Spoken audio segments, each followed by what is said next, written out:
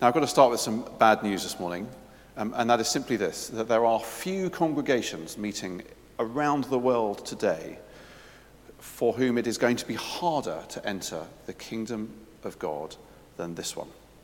Okay? I'm sorry to have to tell you that.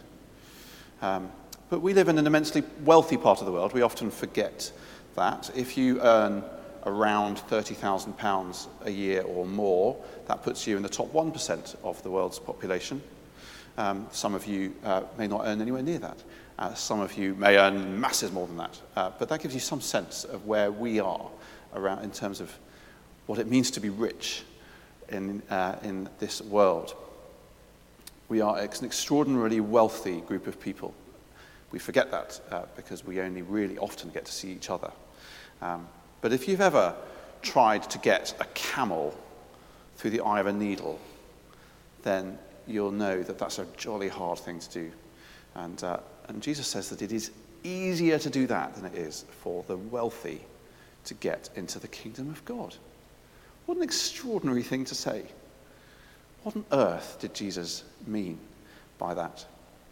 Well, it's clear from what we already have seen in Luke that no one is excluded from the kingdom of God, including the rich. And in fact, there are plenty of examples in the Bible of really good people who are rich. It's not about simply whether or not you're wealthy. There's nothing inherently wrong with having money. But Jesus is concerned about the underlying desires of our hearts. What are we willing to give up to follow Jesus? And it's very hard to give up something that we have lots and lots of.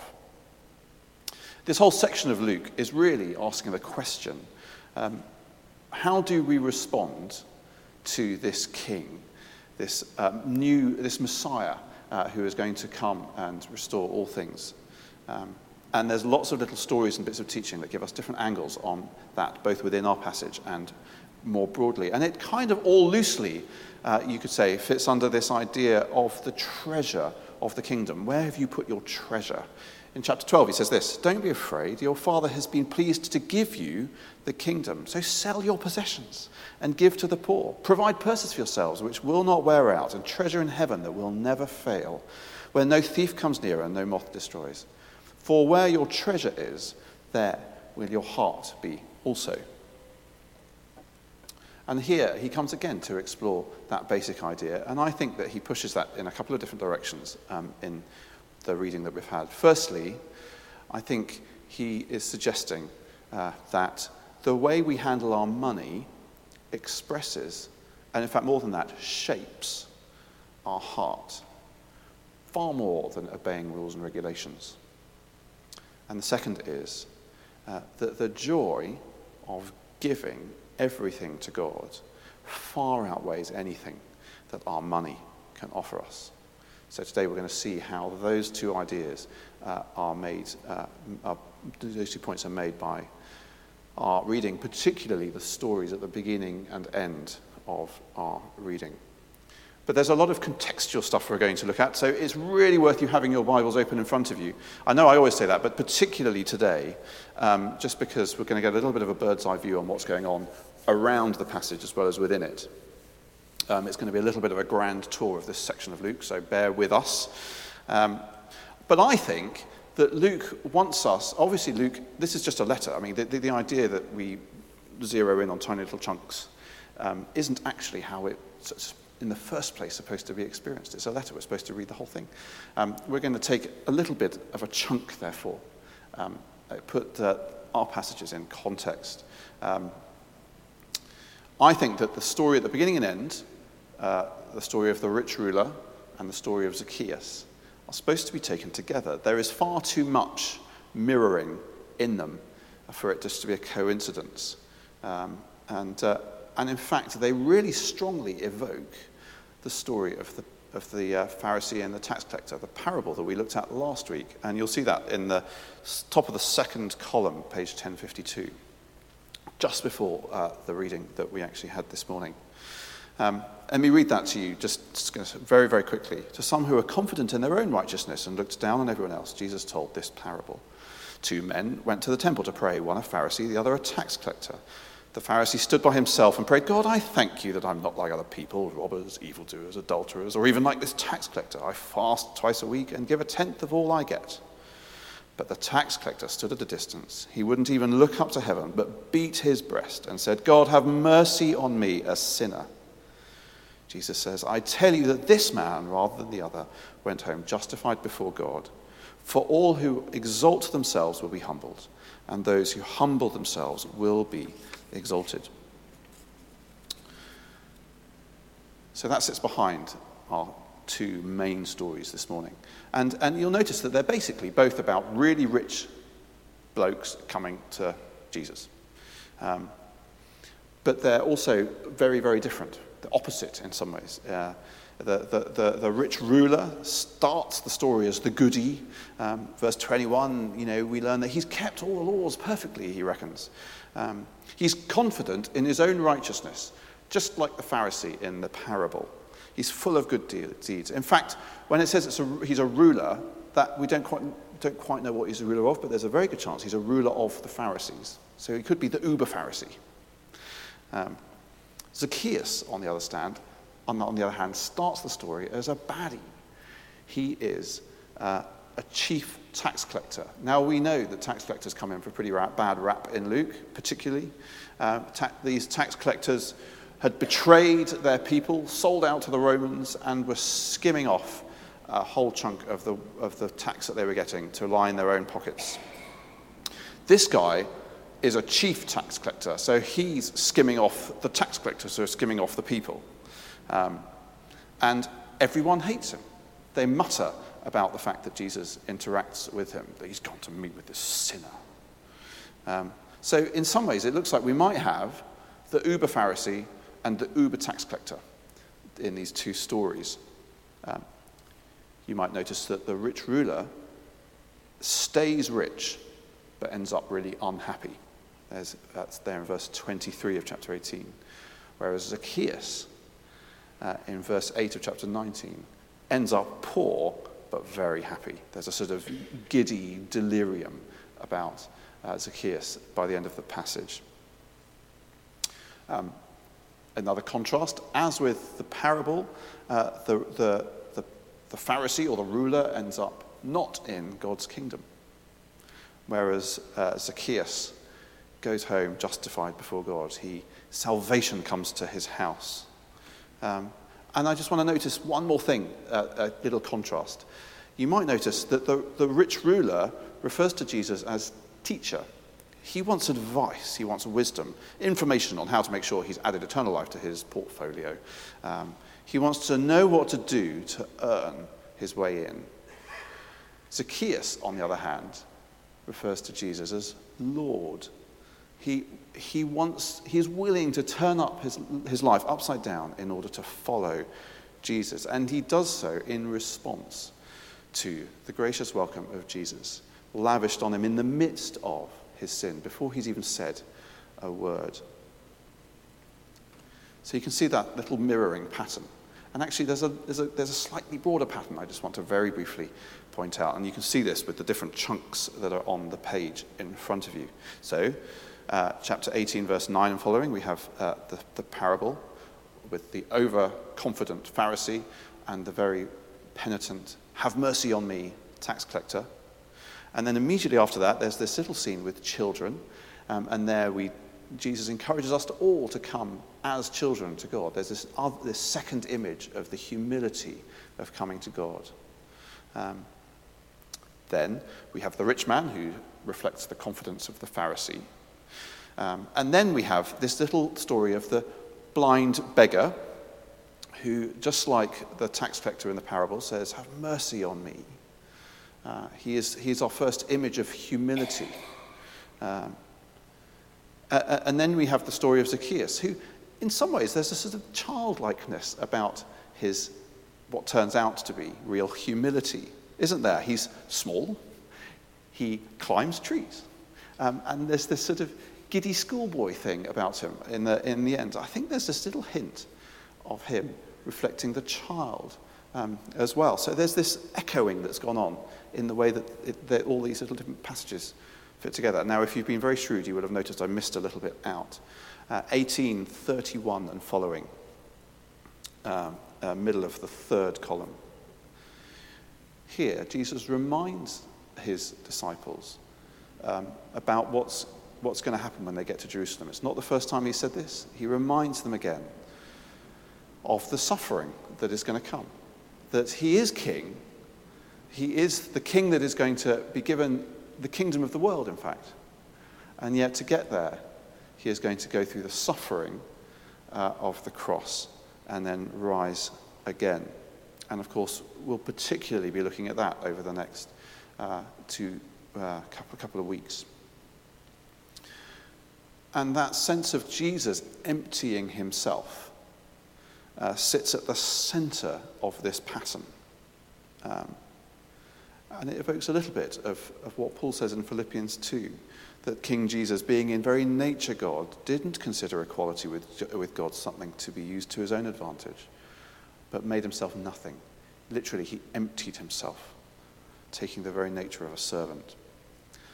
And I suspect that by placing this little snippet in the very middle of this pattern, Luke is suggesting that following Jesus has this same pattern to it, that same humble character of emptying ourselves in service of the King.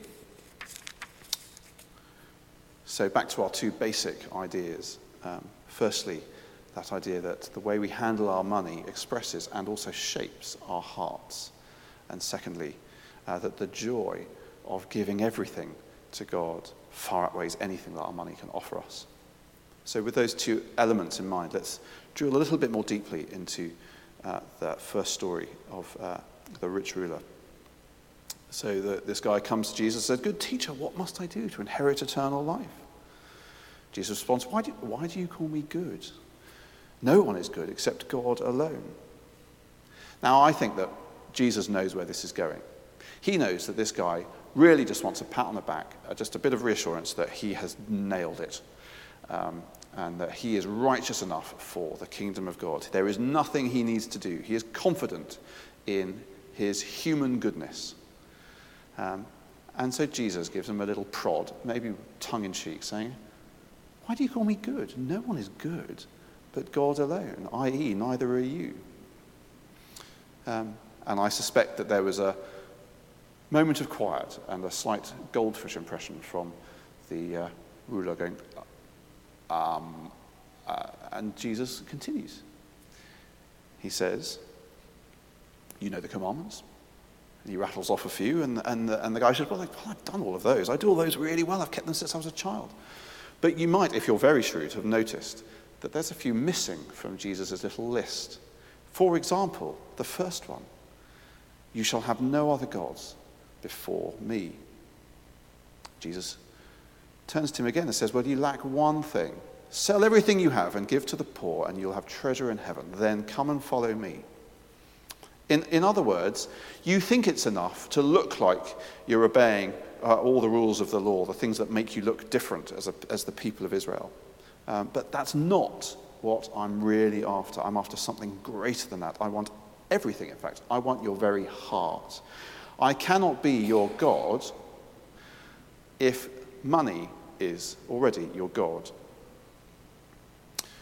The Christian faith is not a contract to negotiate where we're trying to give the minimum amount for the maximum return. It is something far more relational than that. It is an invitation to be part of the new age. It's about a decision to turn your whole life over to a different world, to this king of a different kingdom. And of course, if we're going to follow that king, and we know how passionate Jesus is about looking after the poor, we need a very good reason not to be giving to the poor that we have in our midst. But of course, that's all a little bit too much for this guy. How can following Jesus be worth everything? How can it be worth more than all the comfort and the kudos and the adrenaline rushes that he gets from all his money. Verse 23, when he heard this, he became very sad because he was very wealthy. Jesus said, how hard it is for the rich to enter the kingdom of God. Indeed, it is easier for a camel to go through the eye of a needle than for somebody with riches to enter the kingdom of God. The more you have to give up in following Jesus, the harder it is to make that decision. And ultimately, the way that you handle your money, your willingness to give it up, have a posture of open-handedness with it, expresses your heart and also shapes your heart. And of course, this would have been staggering stuff. This guy, nobody would have imagined that this guy, this rich, perfect young ruler, wouldn't have the righteousness necessary to enter God's kingdom. In fact, in that culture, the very fact that he was wealthy would have suggested to them that he must have God's favor. So this is a paradigm shift for them all. Who then can be saved?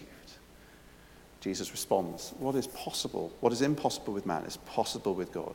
In other words, none of us get to come to Jesus on our own terms. None of us get to come to God trusting in our own goodness. But salvation is only possible by an act of God, his free grace, which lies in this story of Christ's suffering. Jesus goes on, no one who has left home or wife, brothers, sisters, parents, children, for the sake of the kingdom of God will fail to receive many times as much in this age and in the age to come, eternal life. From what we've seen of the book of Luke so far, this is how I think I would paraphrase that. I'd say that for those who respond to the grace that God offers, whatever they have to demote in their lives to place Jesus front and center, whatever they have to sacrifice in some ways, will turn out to be well worth it in his kingdom. And that in the meantime, God will give us everything that we need as we journey towards it. In other words, Mr. Rich Ruler, the great irony is that if you had given up your earthly wealth for Jesus, you would have discovered riches beyond your wildest dream in God's kingdom. It really would have turned out to just simply to be a really sound, really good investment with fantastic returns. The joy of giving everything to God far outweighs anything that your money can offer you. A missionary who was martyred in the last century, Jim Elliot, said this. He said, "He is no fool who gives what he cannot keep to gain what he cannot lose." Now I realize we've been slightly fine-tooth combing the story of the rich ruler. So if that has been a bit dull, then now's the time to wake up. Well, we've finished that little bit. We're going to look briefly and a little bit less technically at the story of Zacchaeus, just as we finish. But yes, so Zacchaeus is this small, rich man up a tree. And he's hated by everyone. Everyone sees this guy who has sold out to the invading army. And they have been swindled by him. They know that in their poverty, it is their money that is lining his pockets and allowing him to live the way that he is living. And they really do not like him. He is deeply unpopular. But something has got this guy curious. He clearly doesn't feel he can even push through the crowd to get to the front in front of people. So he runs ahead on his own, climbs a tree, and says, well, at least I'll get a good vantage point from here. He's not interested in the conversation. He just wants a good look at Jesus. And yet, Jesus comes along and looks up at him with this beaming smile and says, Zacchaeus, I'd love to come for dinner. Can you imagine? There's Zacchaeus saying, you, this miracle worker, this man of the moment that everyone's talking about, you want to come to my house? I'm this hated, greedy swindler And over food and wine, with Jesus, Zacchaeus starts to realize that the hospitality that he thought he was giving to Jesus is actually Jesus' own hospitality given to him. Jesus is welcoming him in to his own house, into his own kingdom. And Zacchaeus starts to recognize that there's something deeply, deeply valuable about that goes far beyond anything that he owns. And so he decides to follow Jesus, and he recognizes that that is going to turn his life upside down. Jesus doesn't ask him, note, to give anything away, but he volunteers to go above and beyond any sort of reparation that the law required of him. If you do the maths, he's probably going to be pretty skint after this. He gives away half his wealth, which he is primarily, we suspect, made from swindling people. And then of the rest, he's going to pay back 4 times everything that he has swindled. That maths, to me, sounds like he's going to be pretty skint by the end of the story. It's not a sort of following Jesus generosity. It goes far beyond that. He completely empties his heart of all that he valued and to completely fill it with Jesus. He completely gives away everything that represented his old life in order to be completely filled with this new life.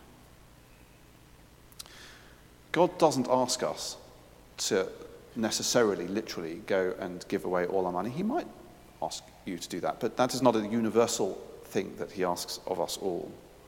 But he does ask us to give up anything that holds us back from following him. He asks us to give up anything that is in competition with Jesus' kingship in our lives.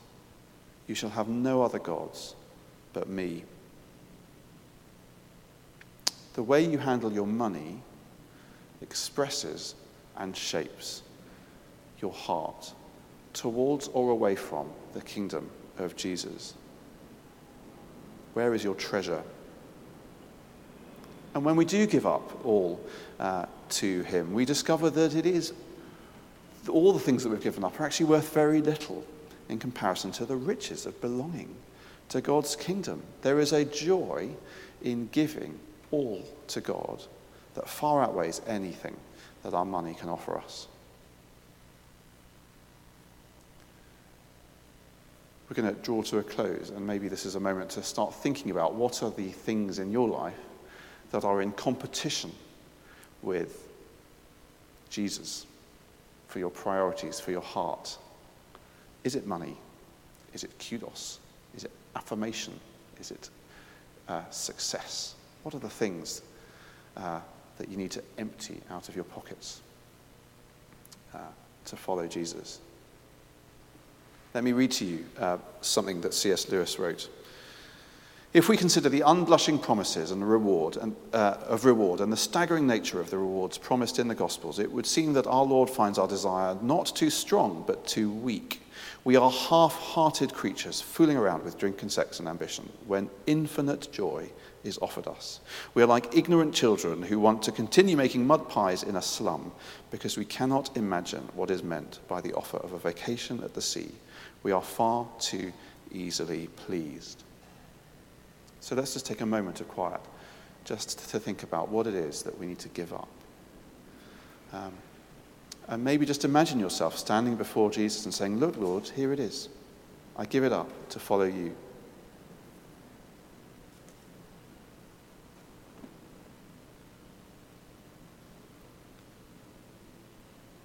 Or do you find yourself walking away sad because it just seems like too great a cost?